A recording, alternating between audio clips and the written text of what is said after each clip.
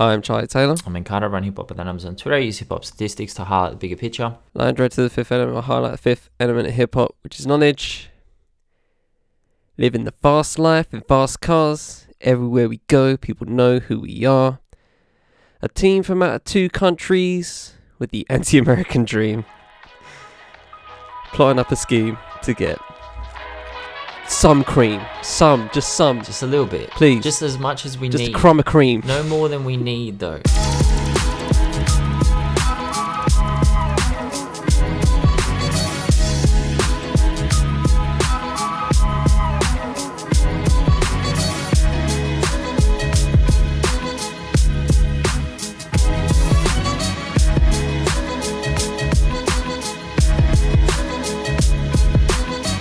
A reasonable amount of cream. Yep. Can we just a dollar? You know what I mean? Just a dollar.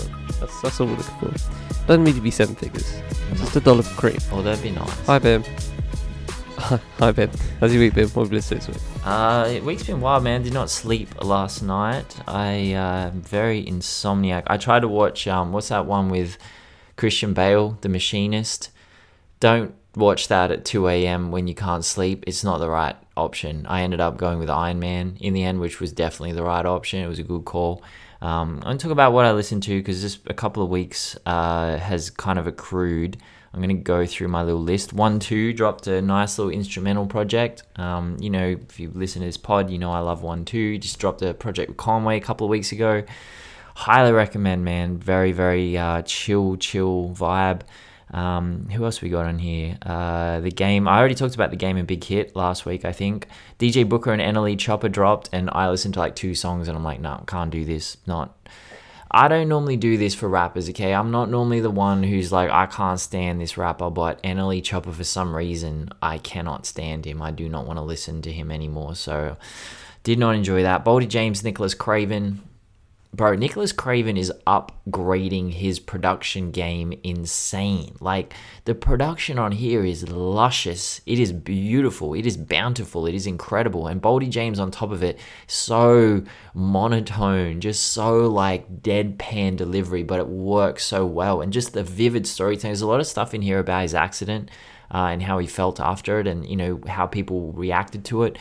It's a really solid project, man. It's really solid. I fully recommend people checking that out. Tizo Touchdown dropped a little 3-pack as a deluxe. Still just as unlistenable as the original album, so don't know what I was expecting, but anyway. D-Block Europe dropped a terrible project. I do not know what you guys see in D-Block Europe.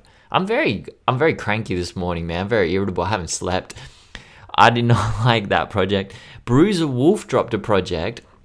Okay, Bruiser Wolf's in the same category as Ramble. I've never listened to Bruiser Wolf before, but go listen to the album right now. It's a total love or hate album. First song, you'll either fall in love with it and be like, I need this in my life. This is incredible. Or you'll be like, I cannot stand this. It's like someone's grating my ears with a cheese grater.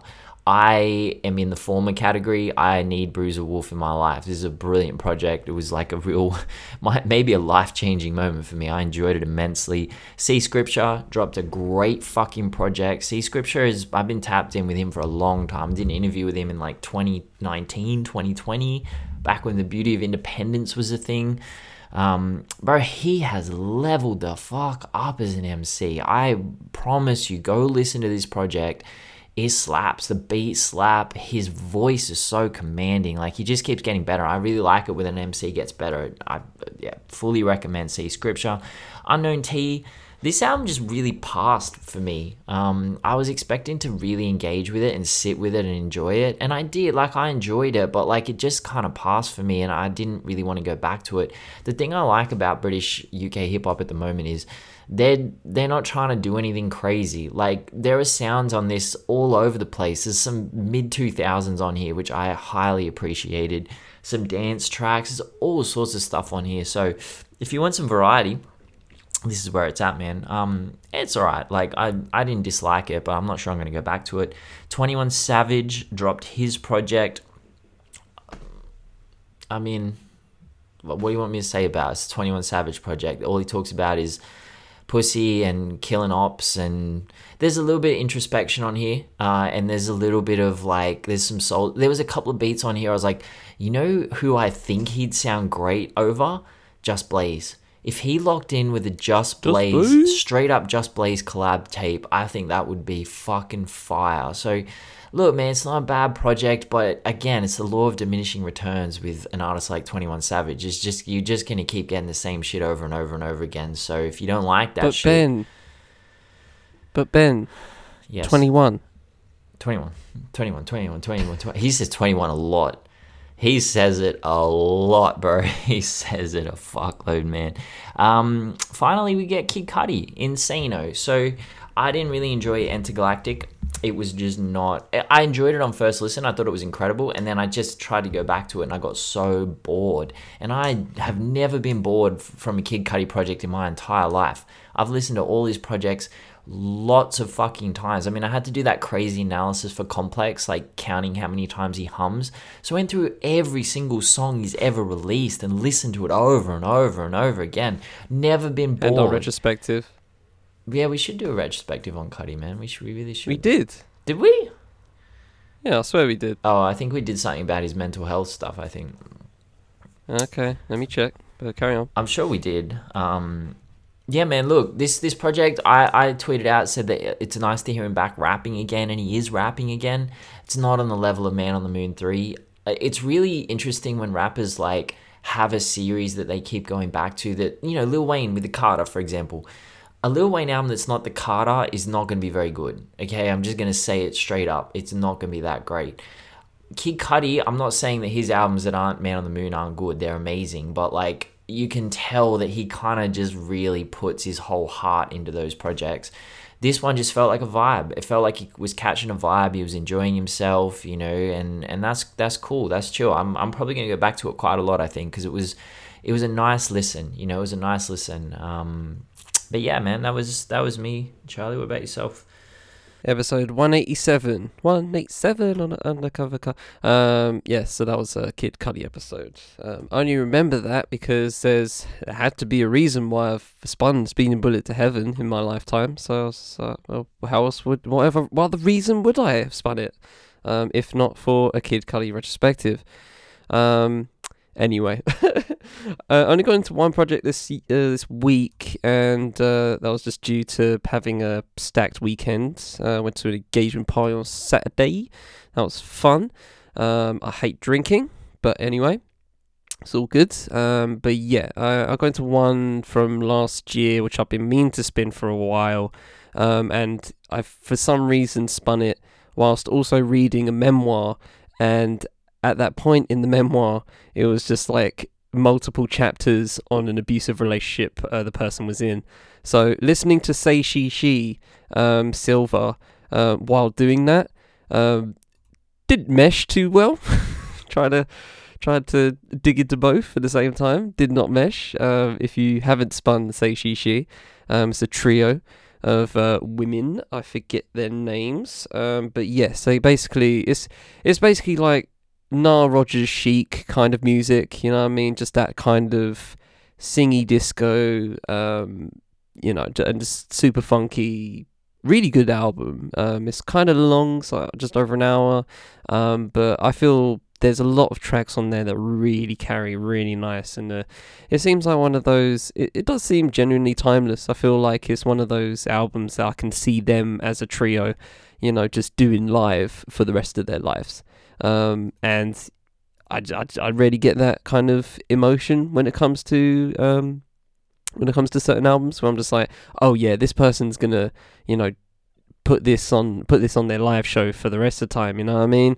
But you know, maybe just from, you know, the hip hop lens I come out of, and you know, I'm not trying to hear Jay-Z do S.Car these days, you know what I mean? So whatever. Anyway. Shout out to Jay-Z, of course, as always. But yeah. 2 B's. We get into retrospective. I am going to listen to that Kid Cudi album, though. And also the Arrested Development album. Going to spin that as well. That's on Bandcamp for those that want to spin. But yeah. That's for next week, I guess. But yes, for now we get into our retrospective for this episode, which is on Kool G Rap. This is one of two. We're going to do him and DJ Polo next week, even though DJ Polo and Kool G Rap was before solo Kool G Rap, but we're doing Kool G Rap as a solo. And I feel like from what I've already listened to from the DJ Polo era, the solo era is a lot different. But anyway, we're getting into Kool G Rap as a solo artist at this point. And I feel like it's like I said last week, we're just going to be talking about lyrical goats for the next month or so, because there's so much when listening to Kool G Rap. There's so many artists I think of when it comes to it. Whether you're talking about the multi-syllabic rhyme schemes, all of that stuff, which he kind of pioneered, right?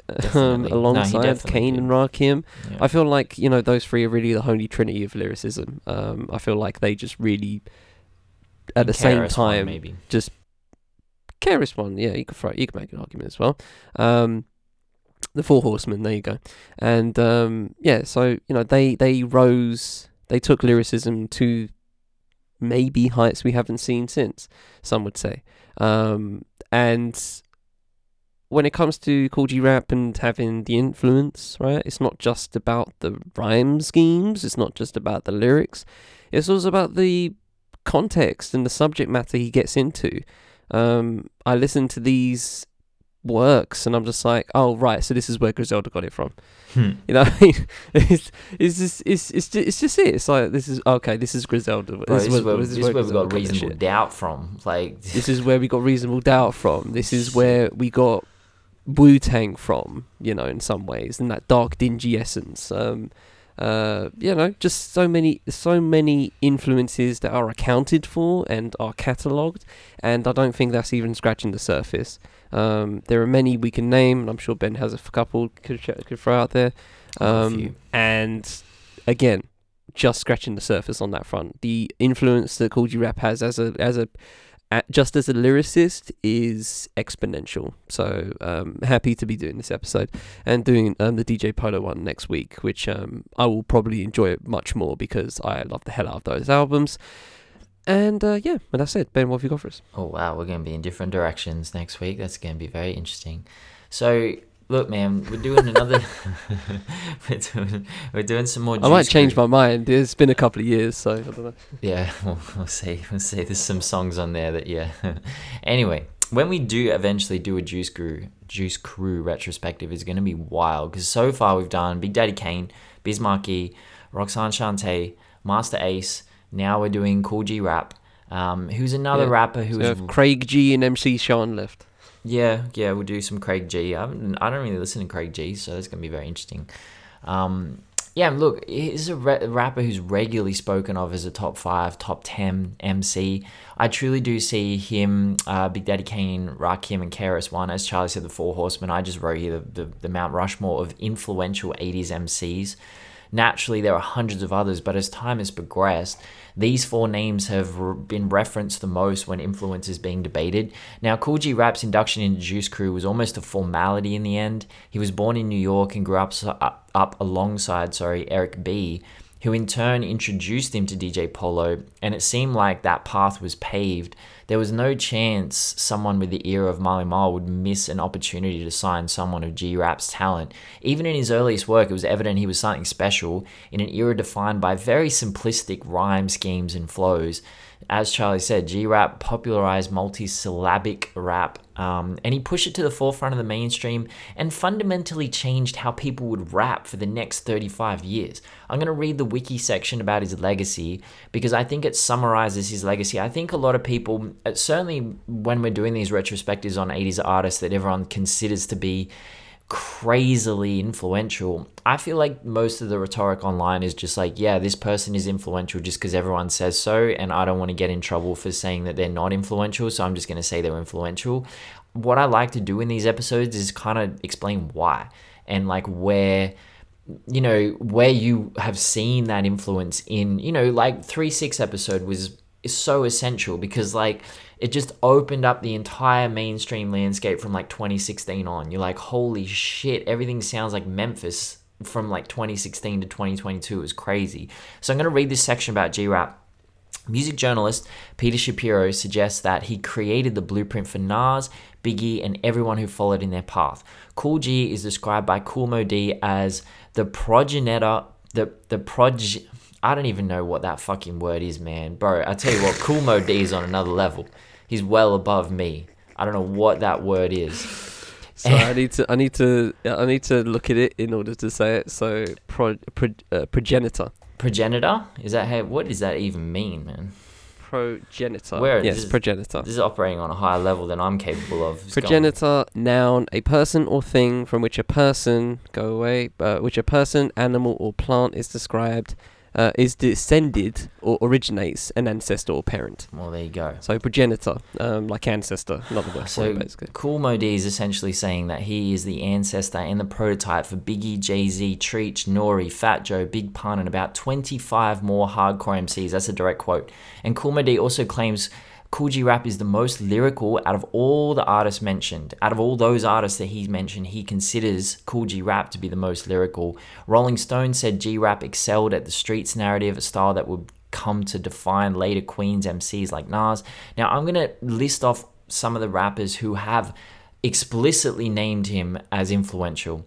Biggie, Eminem, Jay-Z, Souls of Mischief, Vinnie Paz, Smith & Wesson, Havoc, MC Search, Terminology, Black Thought, MOP, Raekwon, R.A. The Rugged Man, Bun B, Ra Digga, RZA, Ghostface, Lady of Rage, Big Pun, Memphis Bleak, Corrupt, Pharoah Monch, Action Bronson, Twista. Like, it just keeps going on and on and on because it's just incredibly so influential. And, you know, unlike Kane last week, who excelled in multiple lanes, Kool G Rap chose to focus on lyrical technique. That's where he wanted to be, and storytelling.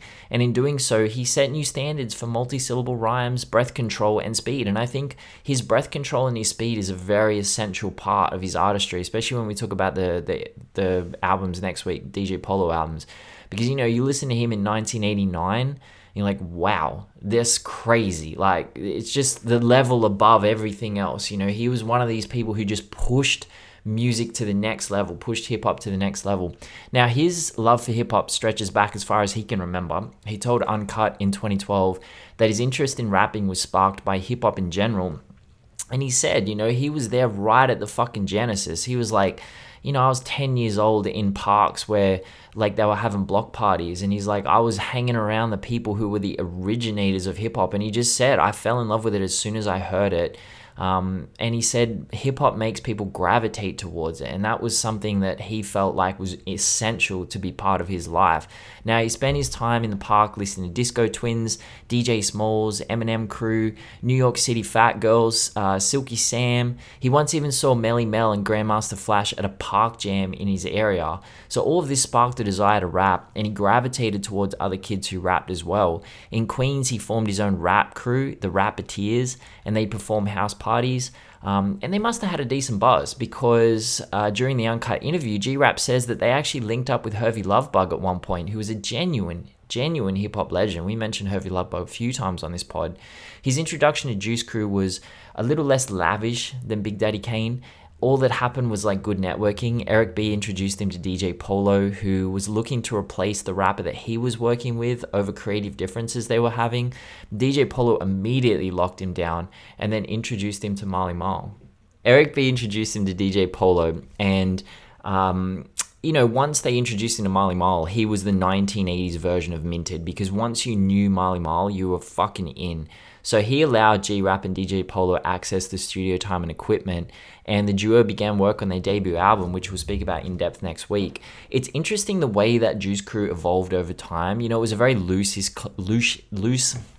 Bro, I can't speak this morning. It's 6 a.m. Loose-ish collection.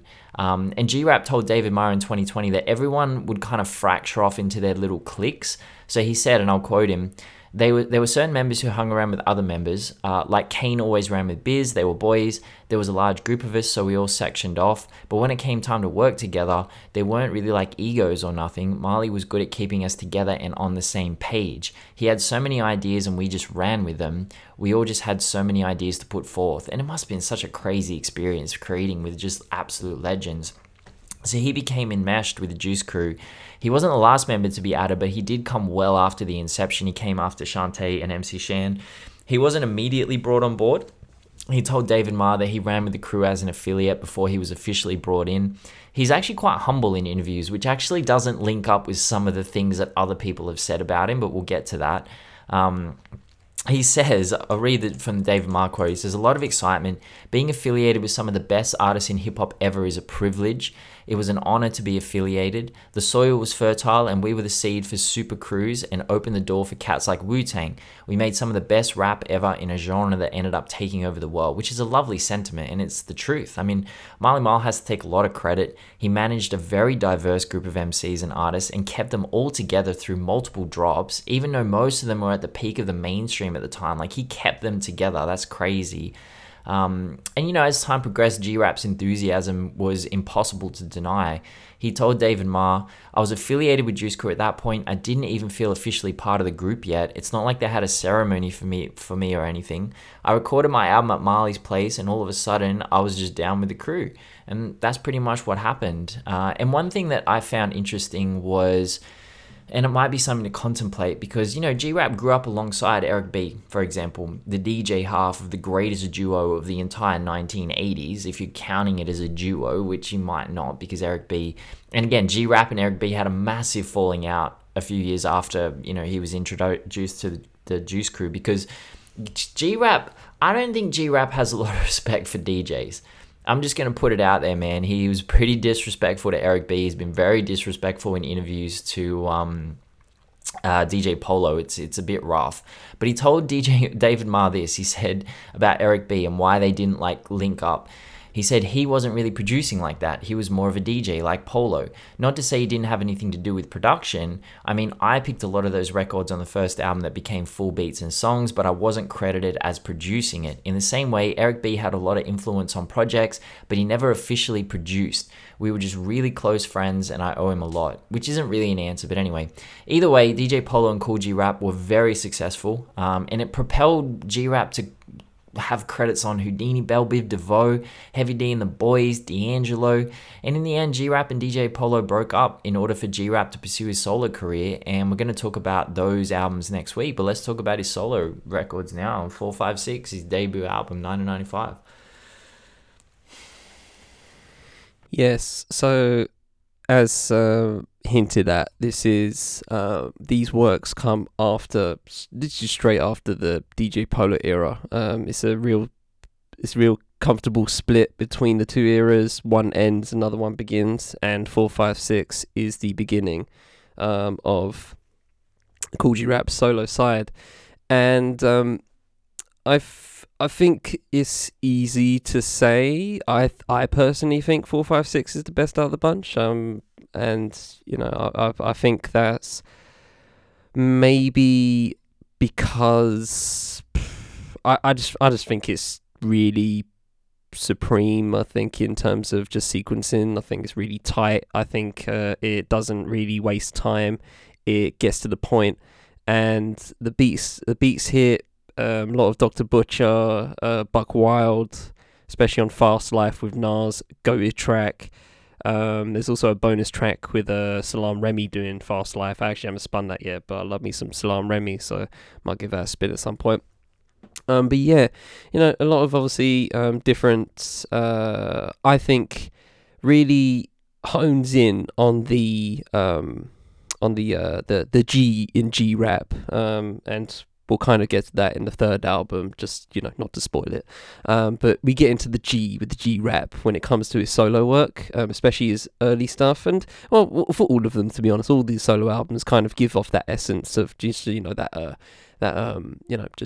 gangster rap, right? But not in the way of how you see, NWA gangster rap. That's more like, that's the LA street stuff, but New York street stuff I feel like has this different essence towards it, and obviously that's predicated on how West Coast made their own sound, etc., and the NY scene just obviously went more dingy, more dark to really reflect where they were at.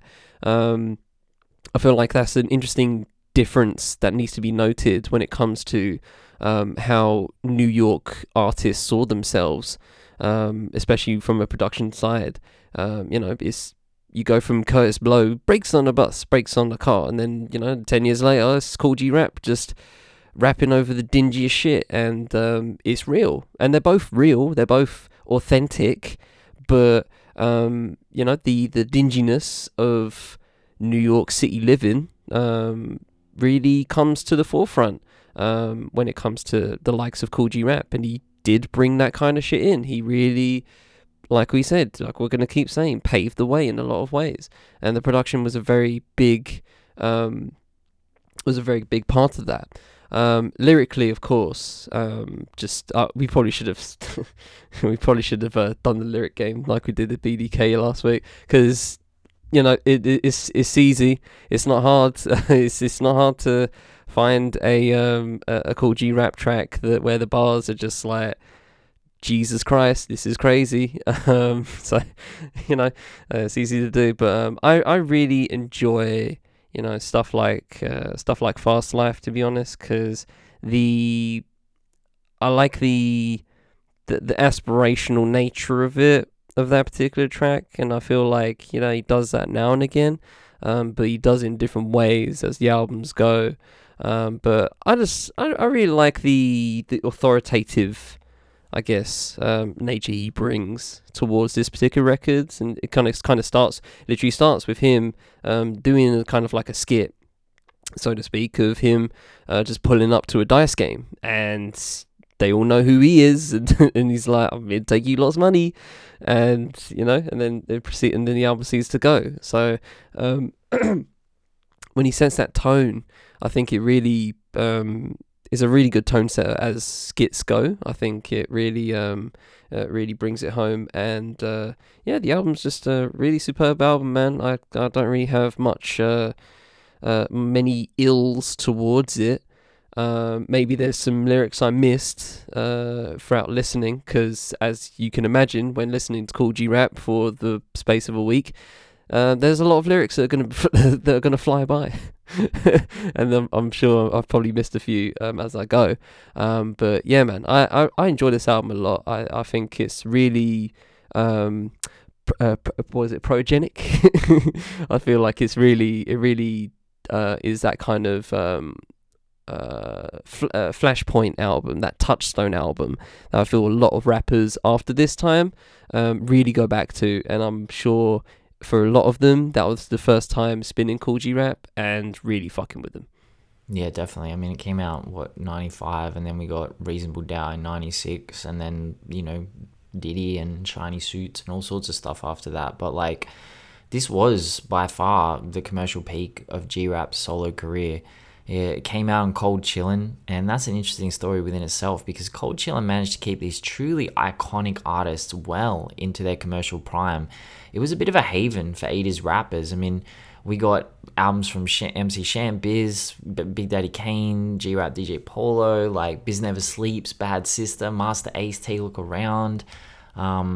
Crazy historic run. Words from the Genius as well came out on Cold Historic Chillin'. run. Like, genuinely really amazing. And this was the final major studio album to ever drop on the label. Nothing, I mean, they dropped a bunch of compilations and represses after this, but this was the last major album to drop on the label. And we're going to talk about what happened with the label next week, because there is a story about that and DJ Polo, and it links up with Ice-T. It's very interesting. But this album charted 24 on the Billboard 200. His only other entry on that chart was 185 for Live and Let Die with DJ Polo. So there was a lot of push behind it. Fast Life charted on the Hot 100, number 74. I think propelled a lot by the Nas feature. I think Nas is incredible. And, I think G-Rap is the best part of this album. The production isn't going to win too many awards. I think it was a bit dated. Even For the Brothers is a nice groove, but it does sound like a beat from 1989. Like, it doesn't sound, 1995. Fast Life is a standout track on the album. It really is. And I think G-Rap matches Nas's smooth flow expertly, and Nas's verse is fire. Even the hook is tolerable. It's not amazing, but it was wild, man. I think Nas got him on that track. I don't think anyone except AZ was going to compete with Nas in 94 or 95. I think he was just on another level. The album is best for me when G Rap just sounds like he's rapping uninhibited, you know, like Ghetto Knows. This is my first ever listen to this album, and 1995 was an odd time in rap because so many albums had dropped in the previous 3 years that had changed the entire sonic landscape, and a lot of artists got stuck between eras in this period.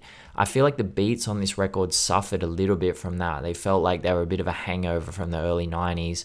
You know, the album, as I said earlier, the album's not without its controversy. We're going to talk about what happened to Cold Chillin' and the third album with DJ Polo next week, but it did result in a very difficult label situation.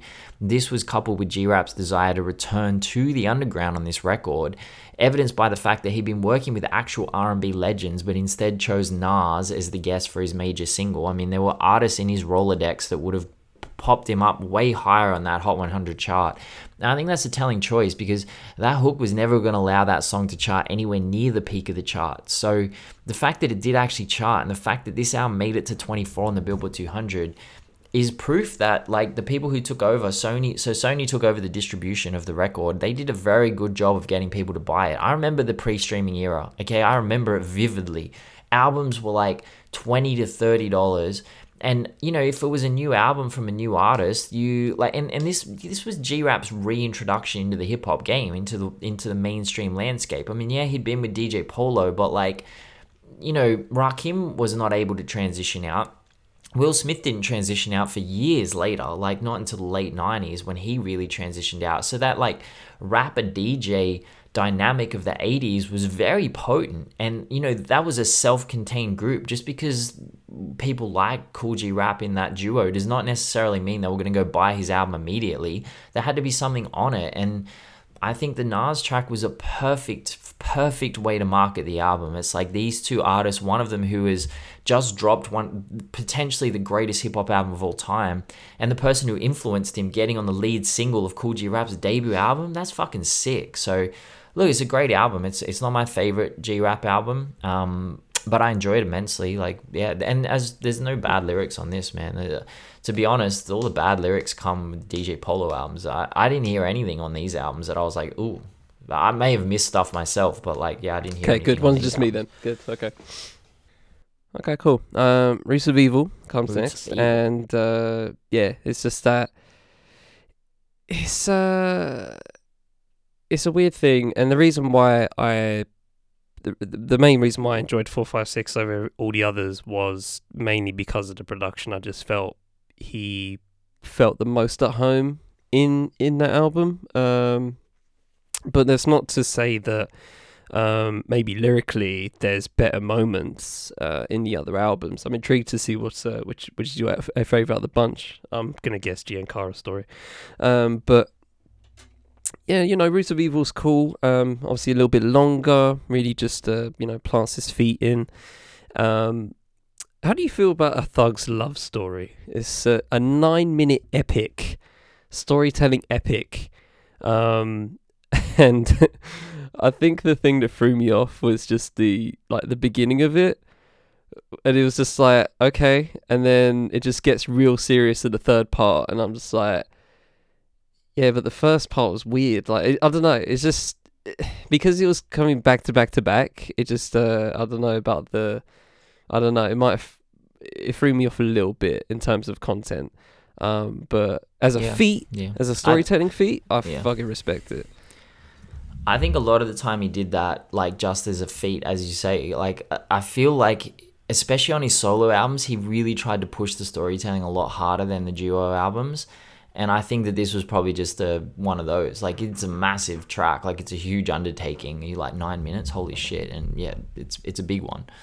It's a big one. But yeah, on the storytelling front, I feel like stuff like One Dark Night is just needs to be studied. Needs scholarly study in how fucking good this is. Like, just like close your eyes to this vision, right? The picture painting is perfect, right? Last night, this is first verse, first line from onwards, right? Just easy picture painting. He just makes it look so easy, just how he does it, how he crafts it.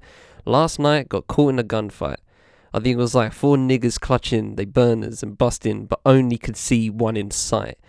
The one on my right, yo son, he like we both got gripe.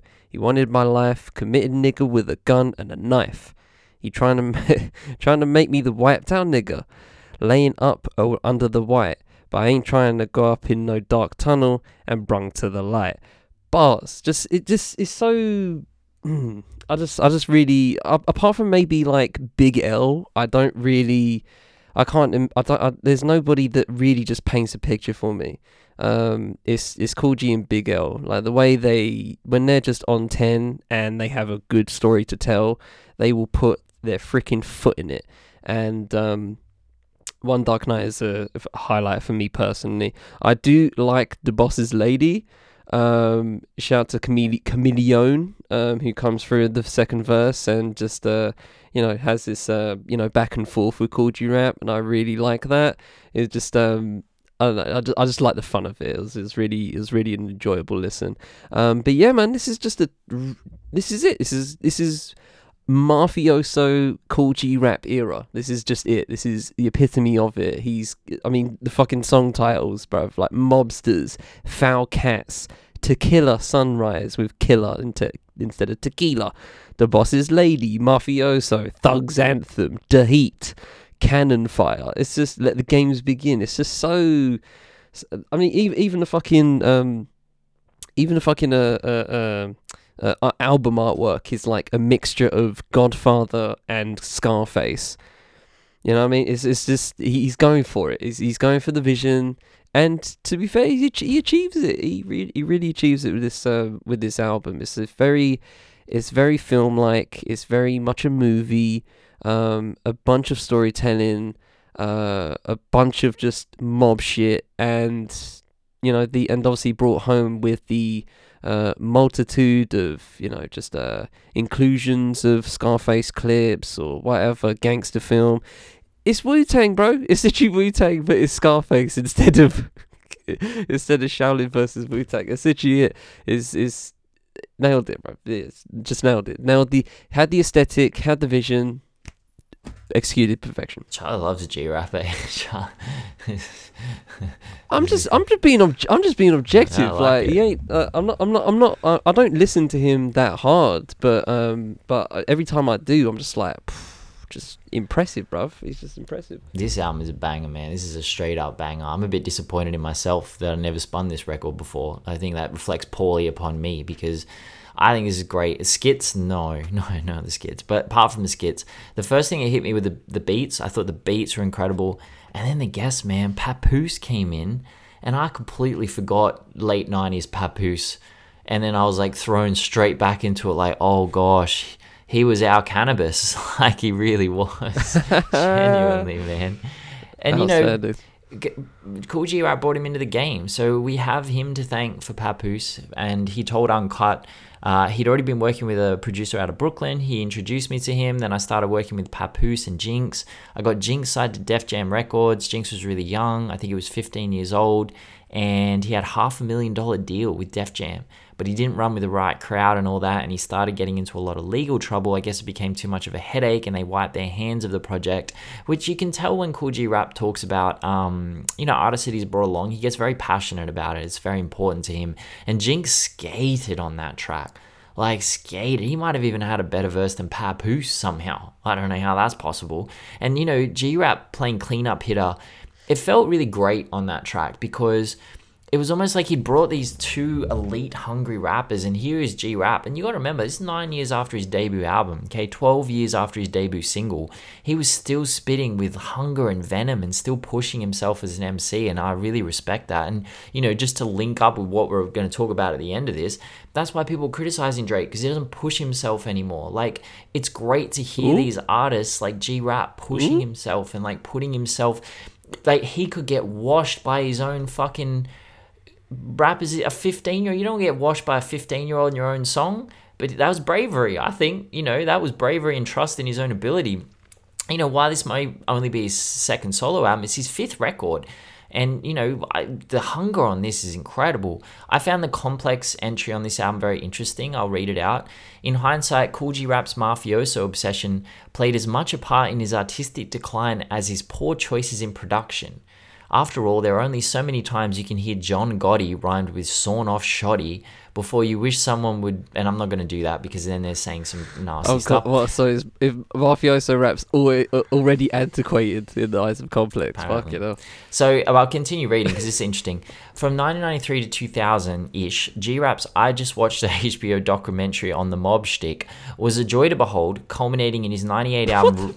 I know, it's Complex, bro. They had to say some shit. They gotta sell their little magazines. They gotta sell their little magazines, man. Oh, that's funny. It says producers Dr. Butcher and CJ Moore provided his most consistent backdrop since 1990's Wanted Dead or Alive. Queen's most vividest author was in such picturesque form that even his rapping bodyguard goons were blessed with ghost-written lines better than other rappers' whole albums, like Turn Your Cabbage into Coleslaw and Me and These Cats, We Making a Living Making Sure You Don't, which is, again, great bars, and that's what you're going to get in a Kool G Rap.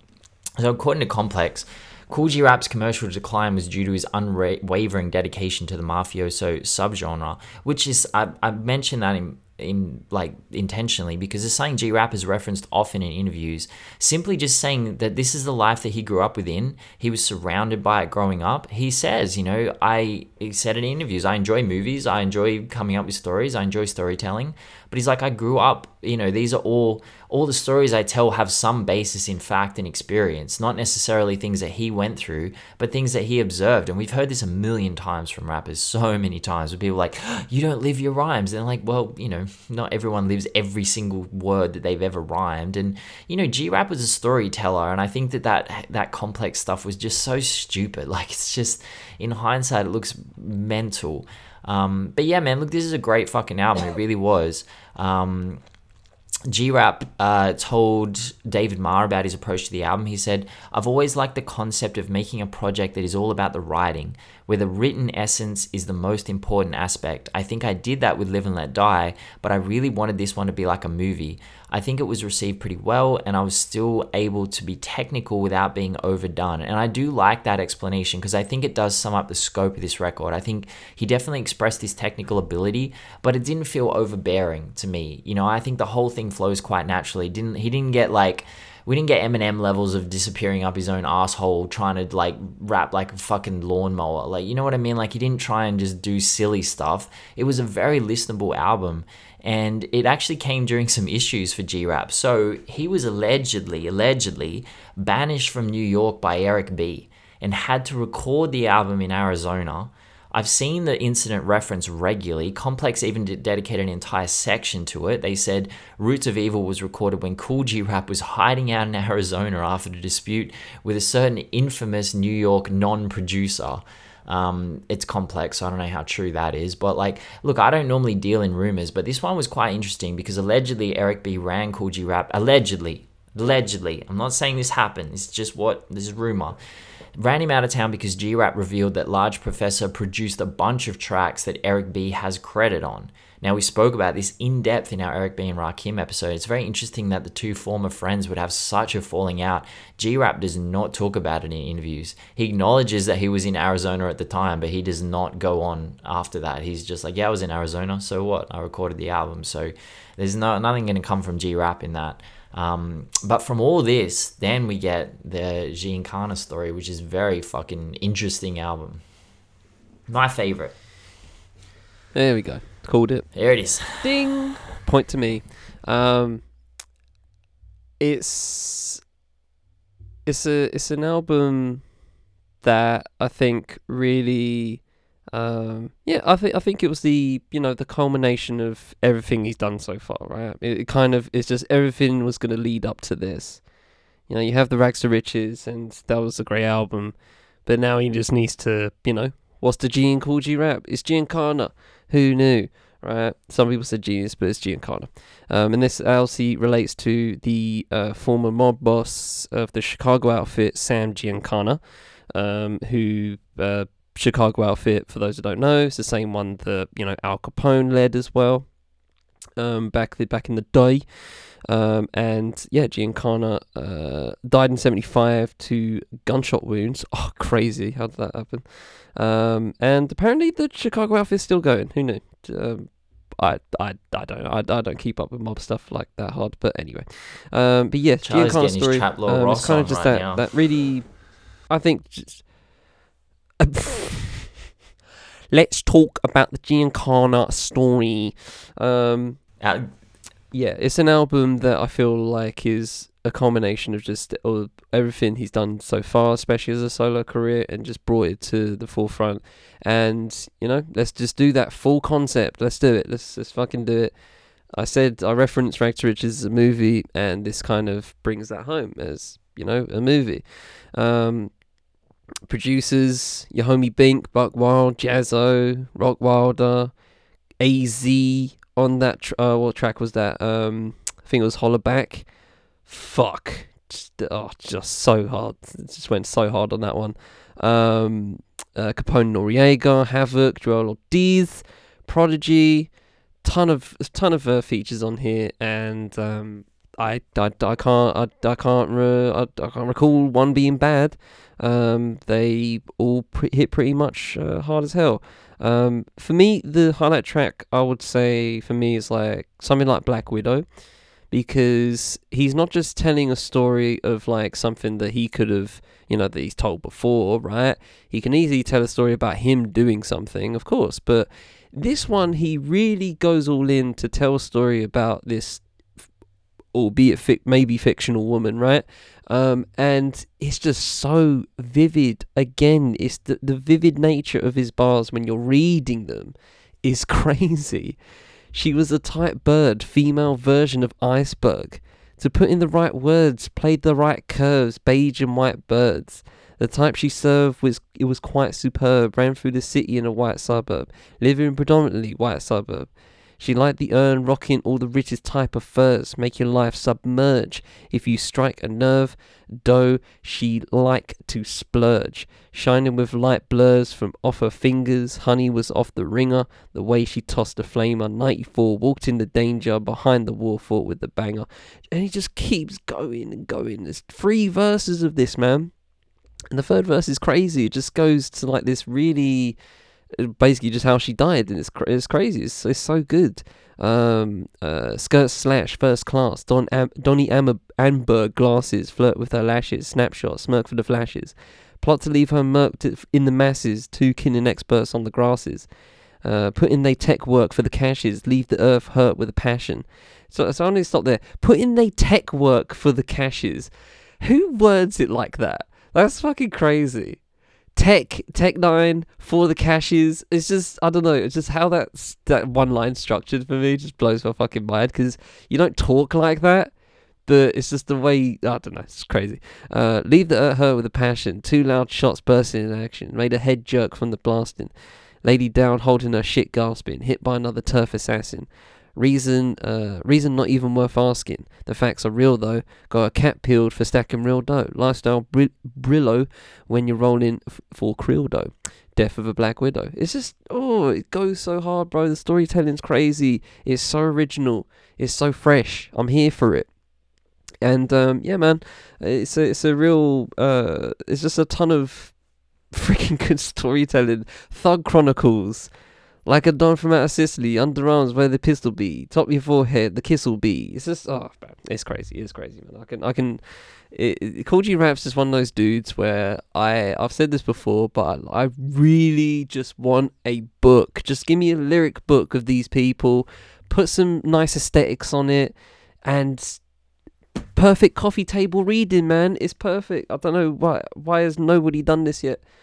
Like, just, you see the, you see, like, the rapper baseball card things, the likes of, like, Sky Zoo and Backwards Sweet have done, right? Have participated in. And I fuck with those heavy. As collectibles, I'd fuck with them, right? Give me a lyric book, bro. Give me a lyric book of Kool G Rap's bars. Please. I don't know what he needs. I mean, if he's gonna act gangster about it, he's gonna be like, give me 80% of the proceeds. But yeah, man, just minimum.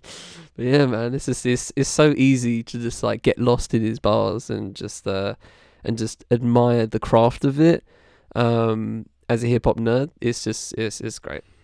It's funny because like before you started mentioning lyric book, I was like you're talking like Jay-Z was talking in Decoded, because he gasses up, like he's gassing up Biggie, he's gassing up Kool G Rap in the book exactly the same ways. Like the way they said things was just crazy. He's like, and he was like talking about the technical aspects of it. He'd be like, they'd start a rhyme here, and instead of doing it, and it's just, and Kool G Rap and just artists like explaining their own process would just be so fucking cool to have in a book.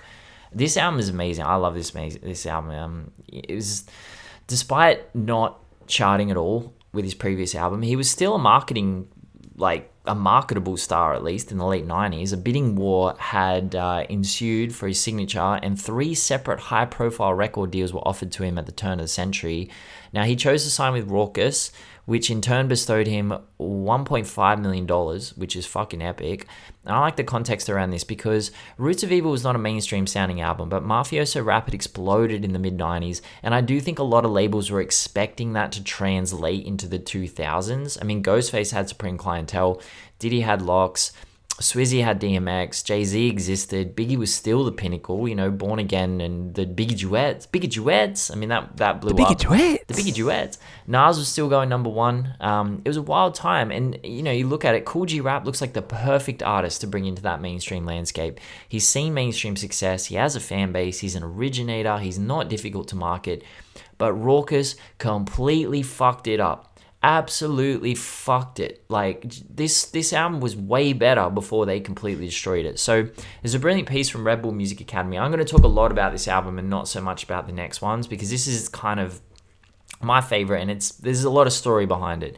So the oral history of the album comes from Red Bull Music Academy, and the piece seems to confirm the rumors that G-Rap was on the outer because of his incident with Eric B. So CJ Moore wrote, and CJ Moore was obviously producer, produced most of Roots of Evil and I think a lot of 456. So he says, Kool G Rap went around to everybody, from the Large Professors, the Lord Finesses, Easy Mo B's, the DJ Premiers, all of the producers who were hot at the time. They wouldn't mess with him.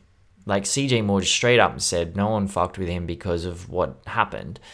This isn't terminal because, outside of Buck Wild and Salaam Remi, the bulk of his solo work has been produced by CJ Moore and Dr. Butcher, but it did highlight the precarious nature of G-Rap's reputation at the time. It's not so easy to market an artist who has been exiled to Arizona and shunned by production legends, allegedly. I'm just going to say allegedly.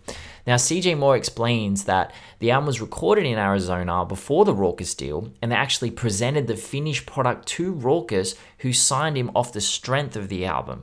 But G-Rap seemed intent on pulling himself back up to the surface, so he told Red Bull, I was doing so many features at the time that I began to resurface again. The Mobb Deep feature, The Realist, was like a knockout of the park. It made everyone start paying attention again. That track was a realist, but he was flooding the market, man. Nori, Pete Rock, Nature, Aknelli, Funk Flex, Big L, Soul Assassins. He built his own buzz back up, like by himself. Now, Mike Heron, who was working with the label, said that Rawkus signed him because they wanted a hard album. But once he was signed, they had changed the approach and asked him to tone the album down. So Heron said they didn't understand G-Rap anymore. It was weird, it didn't make sense. I envisaged his comeback album to be really gritty, with features from Nas and Mobb Deep, a celebration of his career as the pioneer gangster from Queens. It would have been edgy, Havoc would have done the beats, real Queens shit, and I'm sure it would have sold a lot of records. But the label were on some pop shit. Like they wanted him to get some plastic surgery and get a fucking time machine, and G-Rap wasn't trying to do that. So Heron simply said they paid $1 million for G-Rap and then they tried to change him.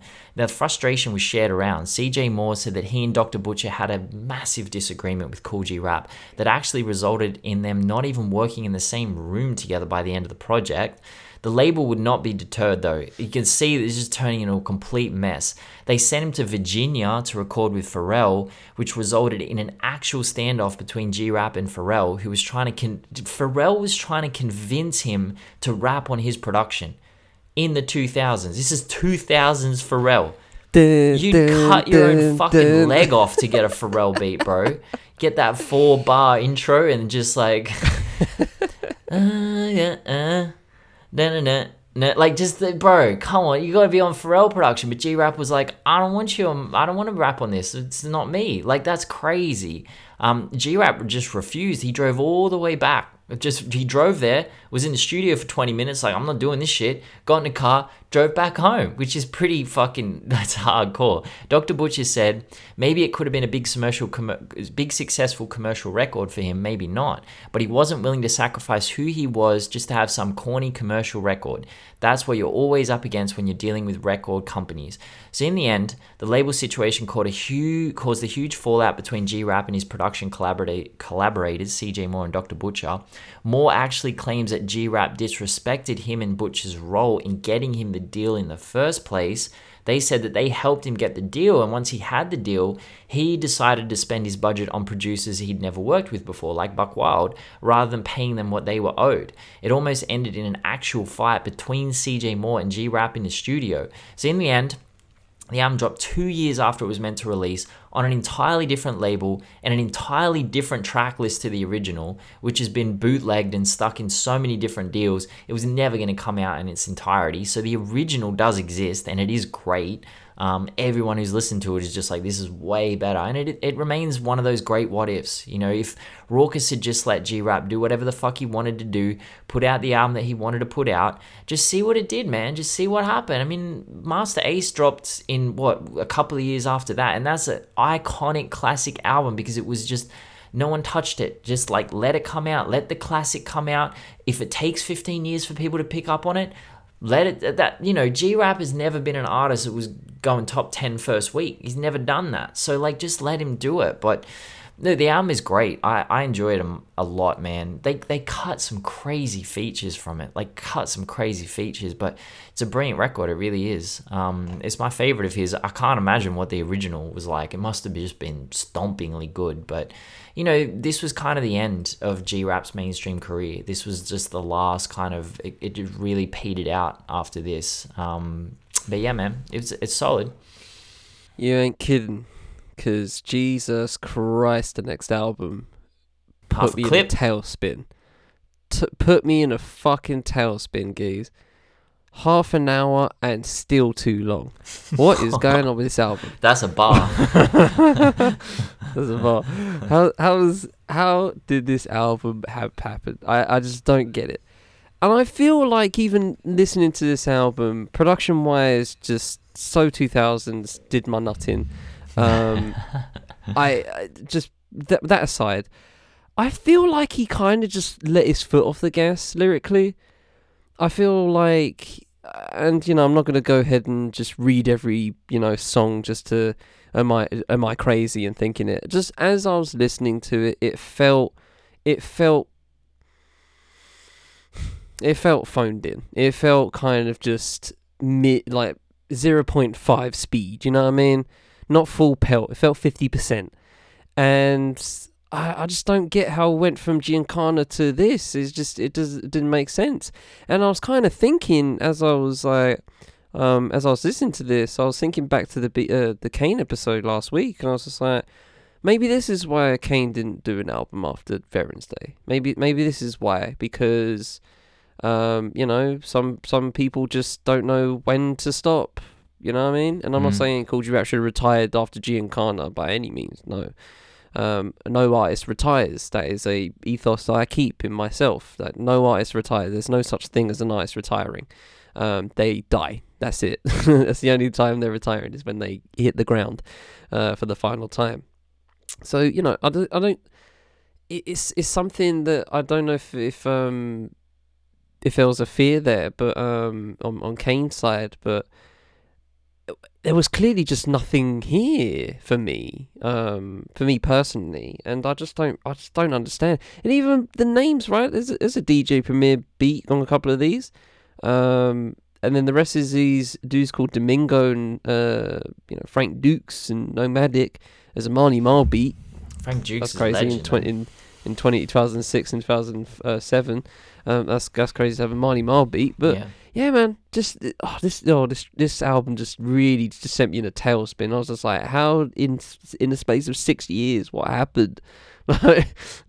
And I will say, the next couple of albums, Riches, Royalty, and Respect, and Return of the Dawn, and Last of Dying Breed, are better. So this is a blip, not a trend for me. I will say that.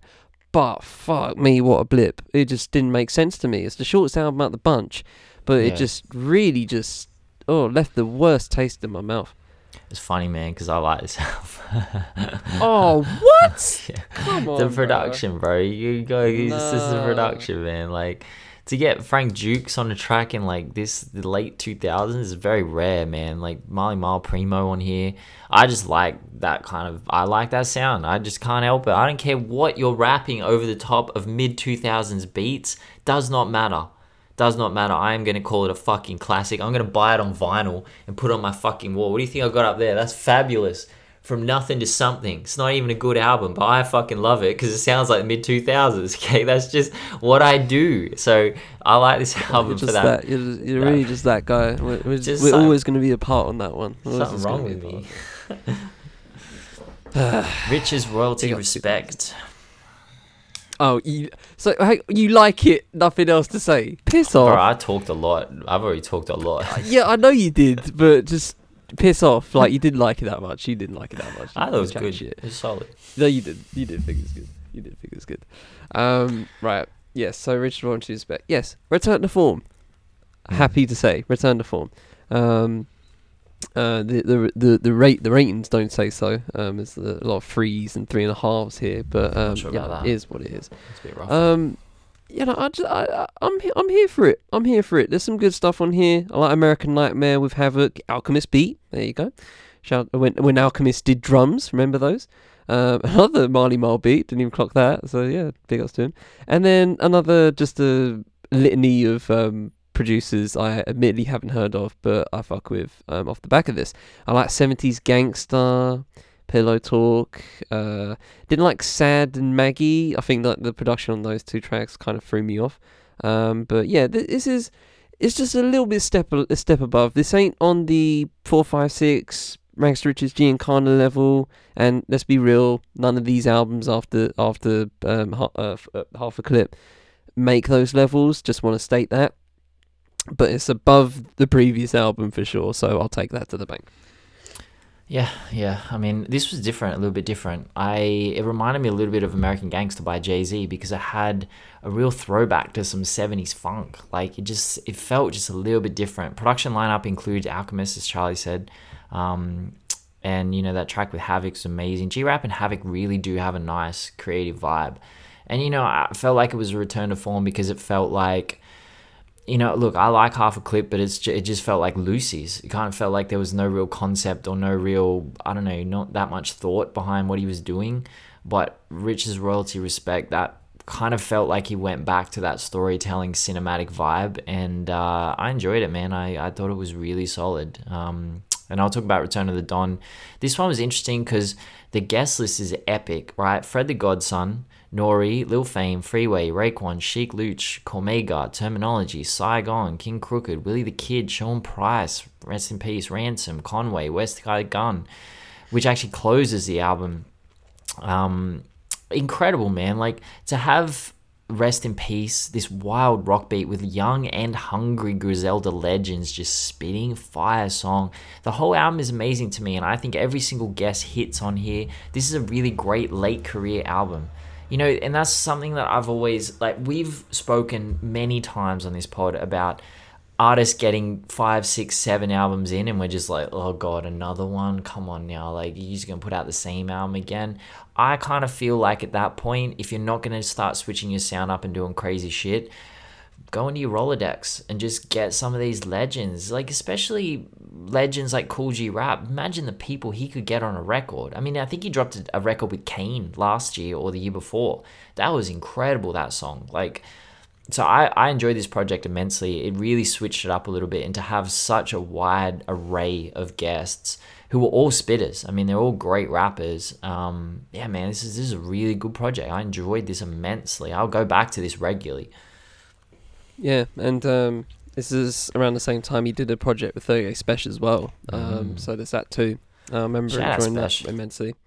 But yeah, I agree with you on the feature front. Nori on Criminal Outfit, Fire, Raekwon. Terminology on Running was really good.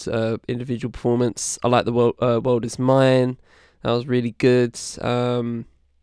And yeah, Lil Fame on Freeway. I like the lyrics on that. Wasn't really too into production on that one. I like Time's Up. That's the only solo, and the first track, but properly. Kool G Rap on the Time's Up was really good. I find okay, yeah, no, is good. It's good. I'll leave it at that. But yeah, it's a Charlie pulled himself back from the ledge there. I did. I'm not gonna bother, but yeah, it's fine. We're talking enough. I'm not gonna start fires for no reason. But yeah, no, I agree with you. Is an album that is just like, yeah, just fuck it, get some features in. And I will say, I feel like it's an album maybe with too many features, just because I don't really think Kool G Rap actually puts his foot in it in terms of presence as much, I feel. Yep. But regardless of that, you know, that's a him problem. I'm sure he don't care that much, as long as the tracks slap, and they do. So I can't complain. Yeah, and then we get Last of a Dying Breed. Look, Fly Till I Die, that's the song I was referencing. One of my favourite tracks of 2022. Is an incredible song. Got 38 Special, AZ, Grandmaster Caz on here. And, you know, one thing I'll say about these later career albums is the lyrical approach seems to be quite similar, because he can clearly rap, but he hasn't fixated on the technical aspect. As I said earlier about Eminem, you know, he hasn't deconstructed. Yeah, just relaxes on it, doesn't he? Yeah, he's just chill, man. And, you know, this album's called Last of a Dying Breed, so there's pressure on a title like that. It's like, well, you know, you got to kind of live up to that. And, you know, G-Rap said of his late 90s output that he wanted to showcase his ability and push things forward, but not get so stuck that he'd stop making listenable music. And his desire to work with contemporary producers and sounds on the Giancana story is proof that he always wanted success. It just, he was never going to compromise his artistic value to get it. And he kind of settled into this nice groove in the mid to late career, where he just did things the way he wanted to do them. And, you know, I do think that contributed to the breakdown in his relationships with Eric B, DJ Polo, CJ Moore, and Dr. Butcher. He doesn't shy away from talking about any of those. He does shy away from talking about any of those situations in depth. He doesn't talk about it. Like, it's not something that he talks about even on Wax, which is I thought that's a bit weird.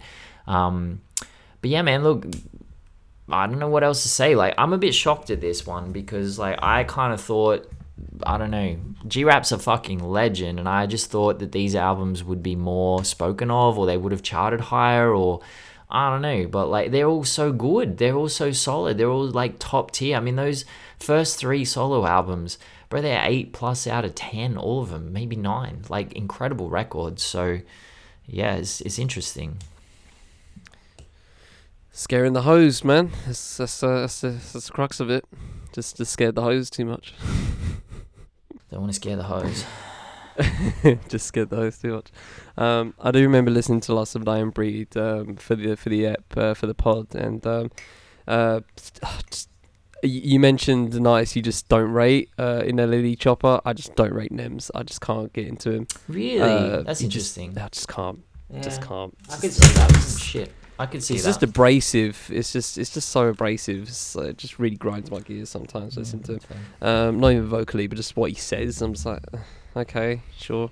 Anyway, love Big Daddy Kane link up. I Fly Till I Die, like you said, absolute tune. Classic. And I think funnily enough, after the Nems track, I think the album just gets really good. 38 Special, AZ on Born Hustler, tough track. Bro, those Official. Banger track. Born and Raised, like you said, with Grandmaster Caz, really good. And yeah, it's an odd one. It's an odd legacy that is obviously rooted partly in the DJ Polo stuff, which we'll obviously round out next week. But you know, solo wise, it is very fascinating of just having those top 3 albums in the bunch. And you know, like you said, commercially they didn't really do all that hot.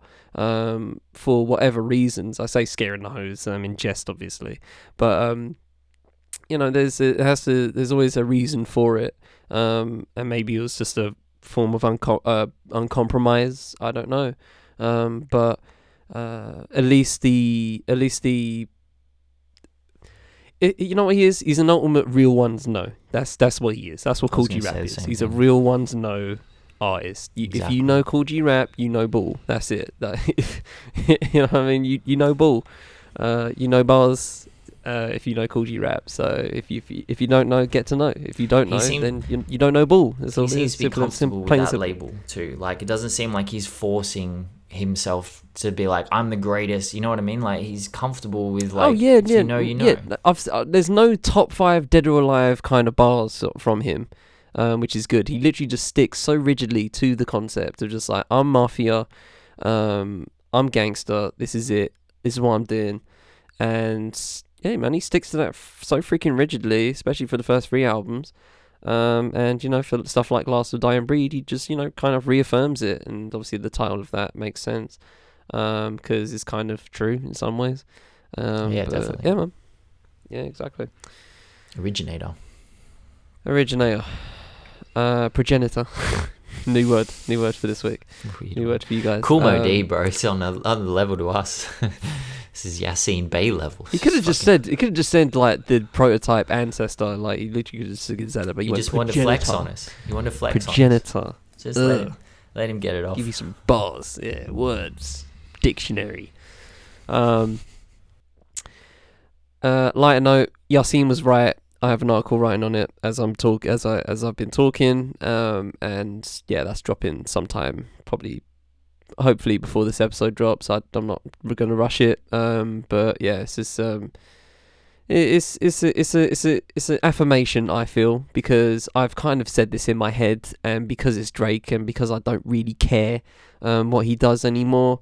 I don't invest in hateration anymore. I don't rate the kid. I don't listen to the kid anymore. The boy. He's corny to me. Excuse you, Charlie. The boy. What? He's the boy. He's not the kid. He's the boy. Whatever, man. Don't care. By the boy or sex god. Yeah, not saying that ever. Not calling him the champagne one either. No. Champagne I'm not puppy. That. He will get a Mr. Graham if I met him in person, and that's it. So that's all he's getting. But anyway, yeah, Yassine was right. If you don't think he's right, then you're free to be wrong. But he is right. And the thing is, and this is the key point, you guys don't understand the levels, okay? Yassine was kind of saying it in jest of the Target stuff, right? That's not like the best way of explaining it, but it's a fun way of explaining it. But obviously people are just gonna now go into Target with their TikTok accounts and stay there for like an hour and go like, this person was on it, is he pop? Like, they're gonna do that kind of shit. I guarantee you one dickhead is gonna do that on TikTok somewhere. Will it go viral? I fucking hope not, so I don't see it. But I can see one douchebag trying to do that just to make a point.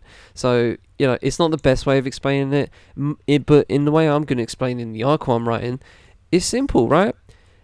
I put forward some artists to Ben last night, and I'll throw off a few just here, and I've kind of condensed it from the ones I gave to Ben, but the easy ones are this: Run DMC, LL Cool J, MC Hammer, Will Smith, Ludacris.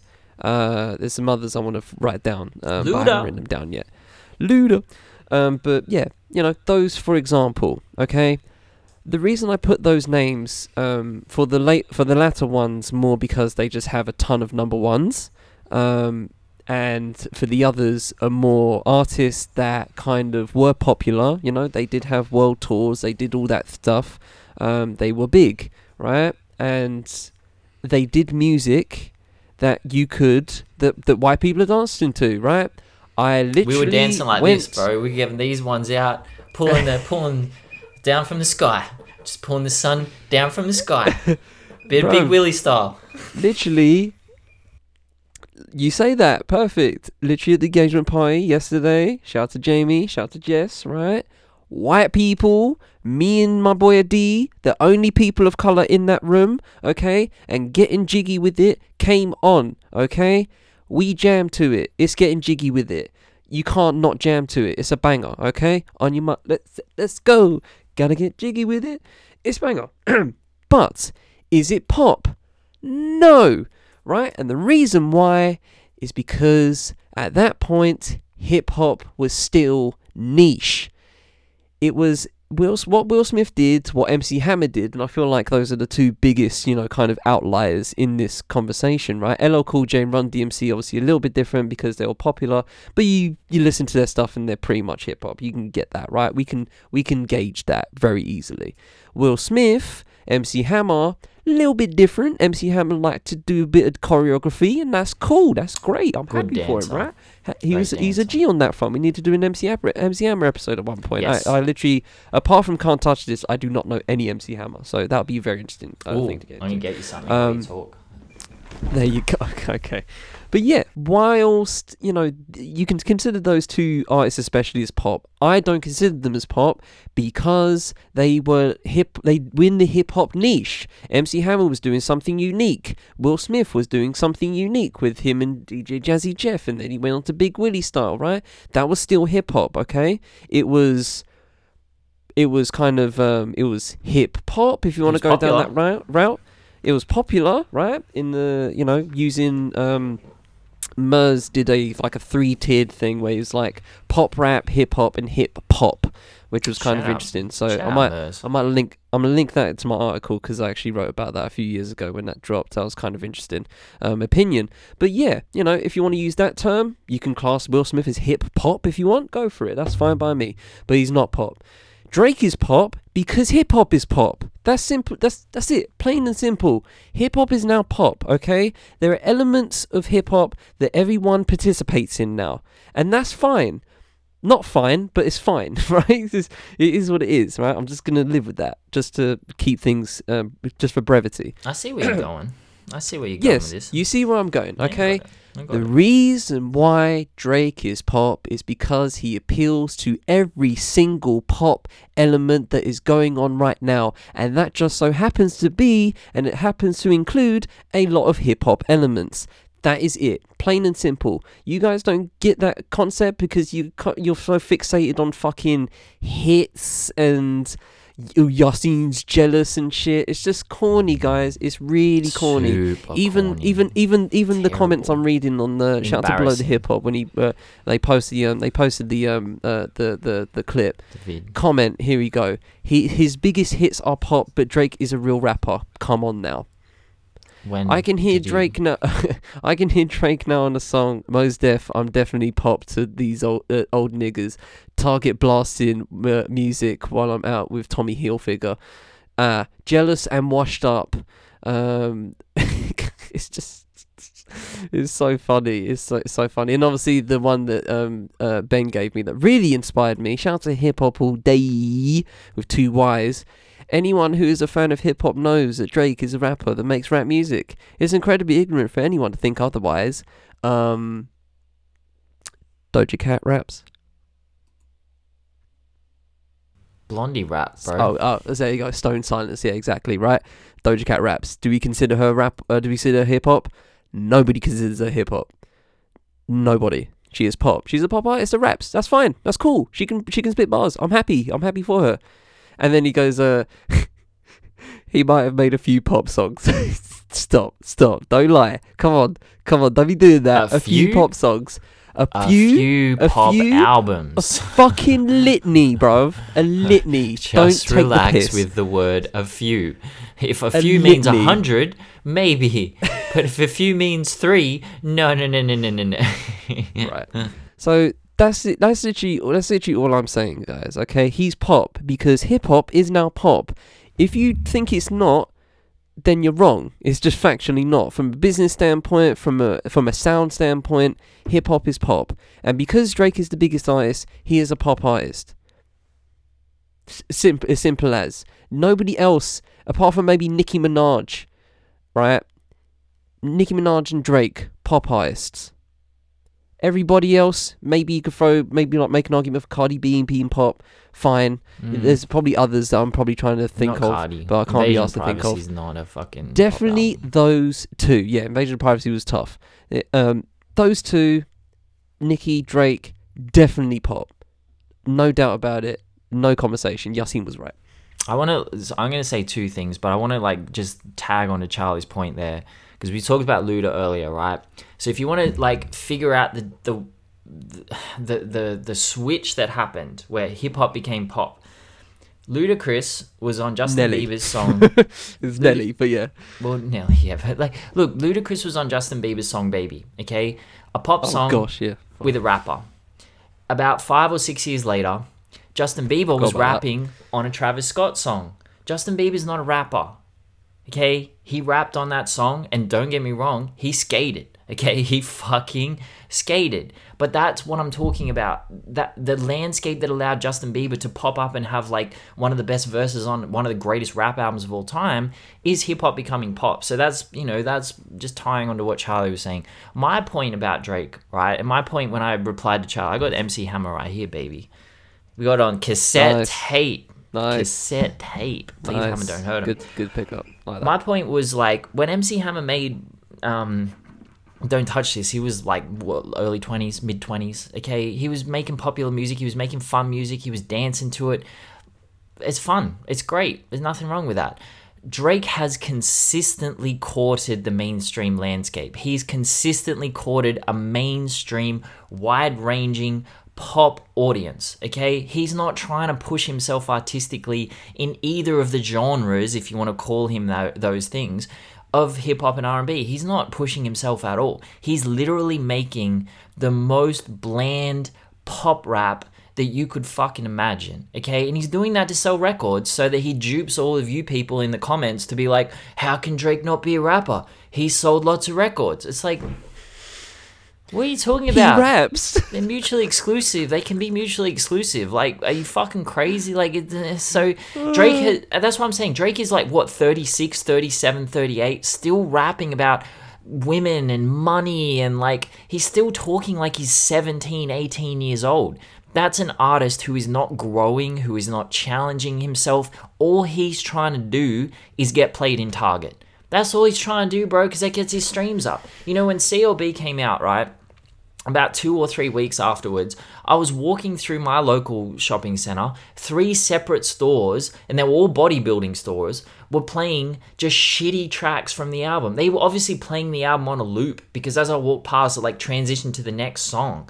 That's what Mos Def Yasin Bey is talking about. That's who's listening to Drake. He's saying that anyone over the age of 25 with 6 or more brain cells is not going to be listening to Drake. They're not going to be listening to Drake because he doesn't appeal to us at all. You know, there's no growth, there's no maturity, there's nothing in his music except he wants to sleep with lots of women and he has lots of money, which is really cool when you're 16. But when you're 26, you're like, oh, this is lame. Like, it's lame. It really is. Look at what Jay-Z put out at the age of 26. He put out Reasonable Doubt. You're putting Drake next to artists like Nas? Nas dropped Illmatic at 17. Oh, that's good. What was Nas dropping when he was 37? What was Yasin Bey dropping when he was 30? Someone said to me, I think it was Hip Hop All Day, said that Outkast are as pop as Drake. Yes, so the second part of that part of What? Obviously we got hung up on might have a few pop songs, but he carries on. But a lot of rappers have. It's like saying Outkast are a pop group because they made Hey Ya. Great. The one track, outstanding.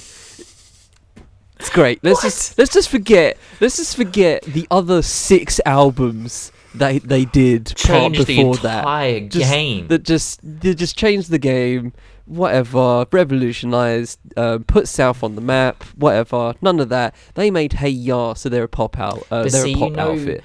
You are being disingenuous, guys. No. When you are people being say disingenuous stuff like and that, bad faith. You know when who you say you're shit like talking that.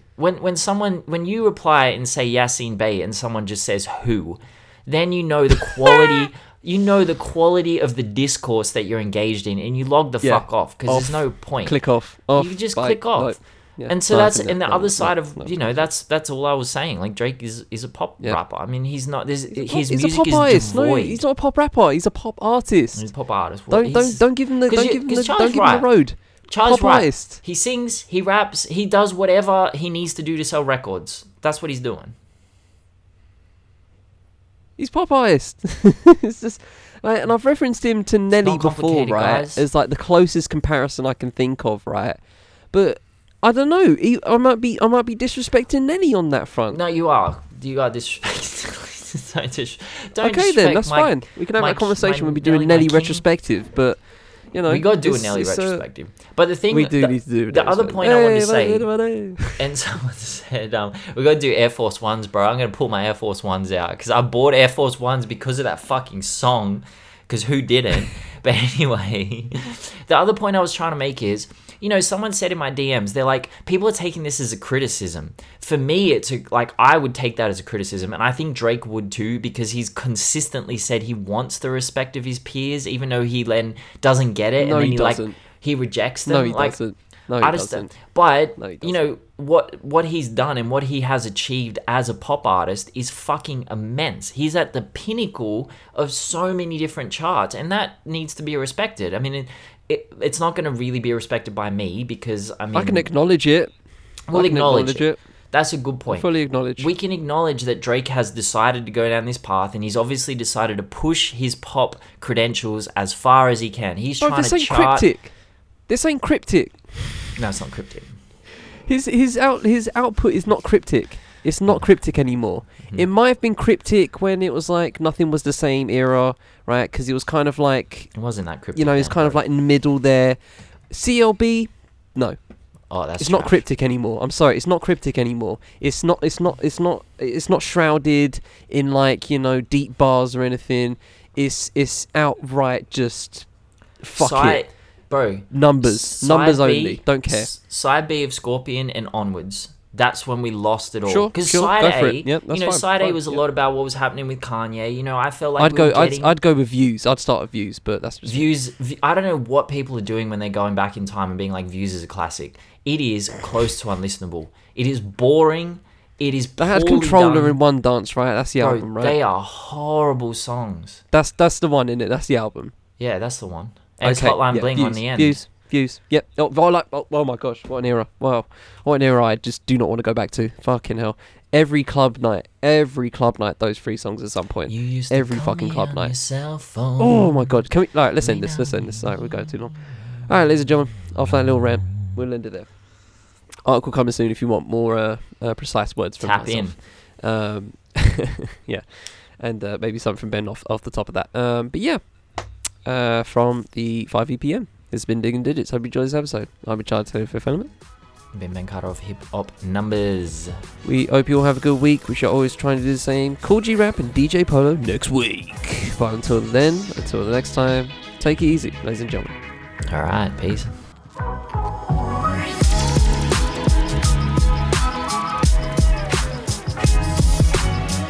Digging in Digits is produced by me and Ben Carter. The show is edited by me. Music for the show is P's and Video Games by bonus points thanks to Chill World Music for the ability use. Socials for Venom Hip Hop by Numbers, bonus points and Chill World Music will be the full show notes as well as the names of projects reviewed wherever you're listening. This has been a 5 EPM production. Thanks for spending time with us. We shall see you next time on Digging in Digits.